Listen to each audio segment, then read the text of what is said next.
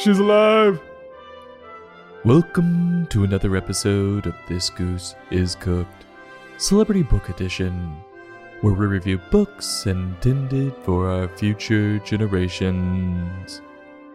Today's book, The Adventures of Quay Quay, by Serena Williams, illustrated by Yesenia Moises, published by Faywell and Friends. For those who don't know Serena Williams, she's a retired American tennis player.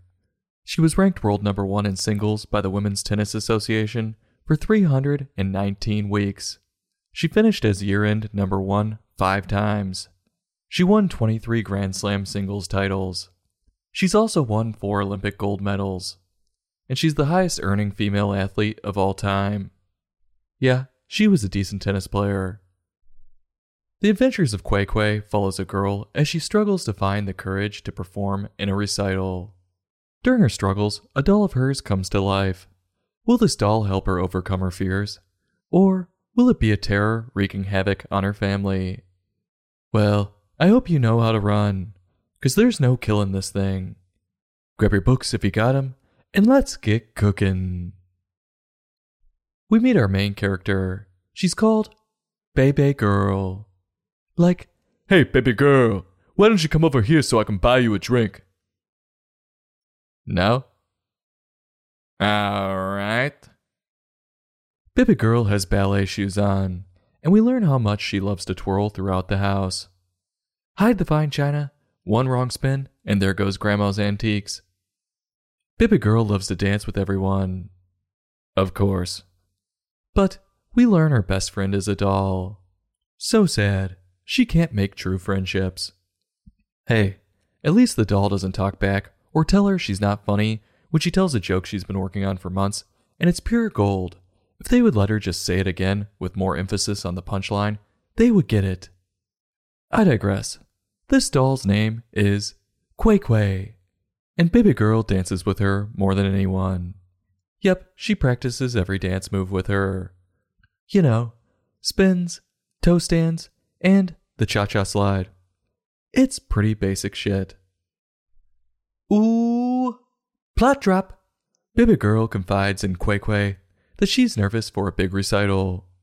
Like I stated earlier, she's a good listener. She doesn't tune out when she's telling her about a weird interaction she had with the Dunkin' Donuts cashier, because she asked if she liked chocolate, and she said yes, a little too excited. But then the cashier didn't say anything after, and they were just stuck there staring at each other while she waited for her order. So rough. While she's telling Quay Quay how nervous she is about forgetting the steps or freezing when everyone's watching, which would be extremely embarrassing, there's no coming back from that. Like that time Alec Baldwin was championing gun control, and then he proceeded to shoot someone on a movie set. Look at! Her doll Quay Quay comes alive and tells her not to be scared. She'll always be with her. Sorry, that's exactly what I'm scared about. There's no getting rid of this thing. How the hell do you kill it if it's not alive? Quay Quay builds up Baby Girl, telling her sweet nothings, and then takes her on a trip. Quote, "Where are we going?" "You're riding with Quay Quay now," she tells Baby Girl. "You need another outfit to match. Let's see what's in Mama's closet." End quote. Great. She boosts Baby Girl's confidence and then gets her to steal clothes from her mom. Quay Quay is clearly using Baby Girl as the fall gal. She tells Baby Girl to pick out anything she likes. It's easy to say that when the clothes aren't yours. This Quay Quay be cray cray. She's straight out of the docu-series The Real Bling Ring. Quay Quay has Baby Girl strut her stuff in freshly stolen clothes, cheering her on. If Baby Girl doesn't get away from Quay Quay fast, she's going to end up a burned out druggie behind bars, and she's going to be sitting there wondering what the hell happened to her life. It was her choice in Friends. After the peacocking, they see a magical door and decide to open it. Of course they do. Did Quay Quay have to pick the lock first? Why don't they just quit while they're ahead? What happens to be behind door number 1? No, it wasn't Grand Theft Auto. Or Diamond Theft. It was an empty stage that Baby Girl was supposed to perform on. No, not that kind of stage. Though, she's heading there at this rate. Baby Girl loses all of her confidence looking at the empty seats, and then Quay Quay tells her to believe in herself, or some shit. You know, William Hung believed in himself, and he became the laughingstock of the whole world. She bangs! She bangs! Oh baby, when she moves! Time jumps ahead to the day of the recital, and Baby Girl's parents are getting her ready.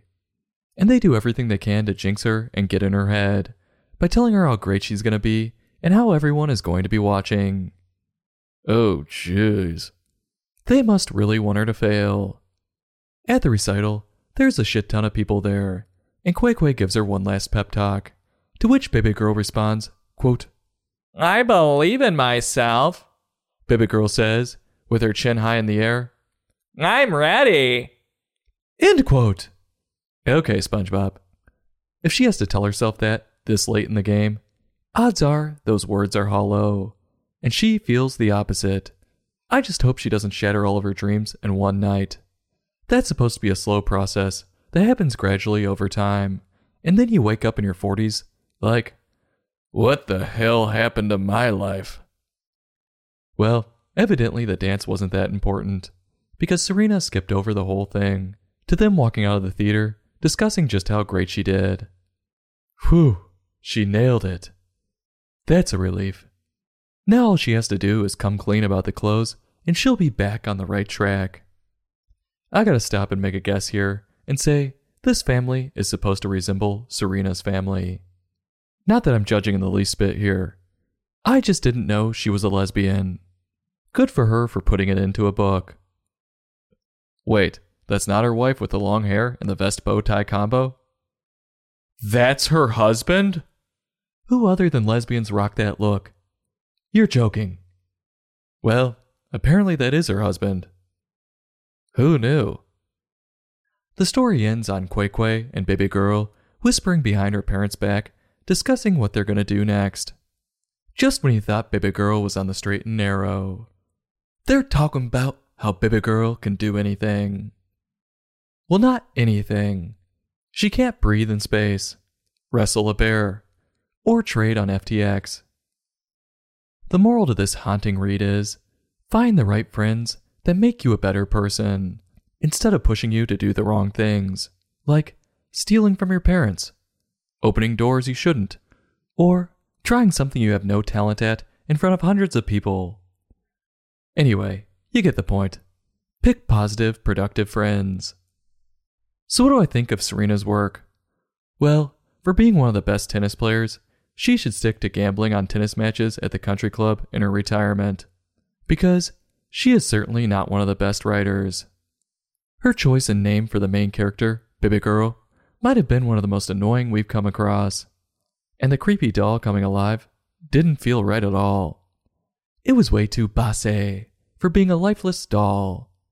I guess the moral was okay, and unlike other celebrity books, it didn't go on into next week. As for Yesenia's pictures, they were stock celebrity pictures through and through, so I'm not going to spend any more time on them. If you're someone who suffers from stage fright, this read might be useful to you, but if you also suffer from fear of dolls, like Chucky, it definitely won't be. On a scale from 1 to 5, I'm giving this book a 1.7. I'm turning my nose up at it, having none of it, and maybe sneaking a bite when you take that disturbing doll away from the table. This goose is cooked. Celebrity Book Edition. Join us next time for another in-depth book review.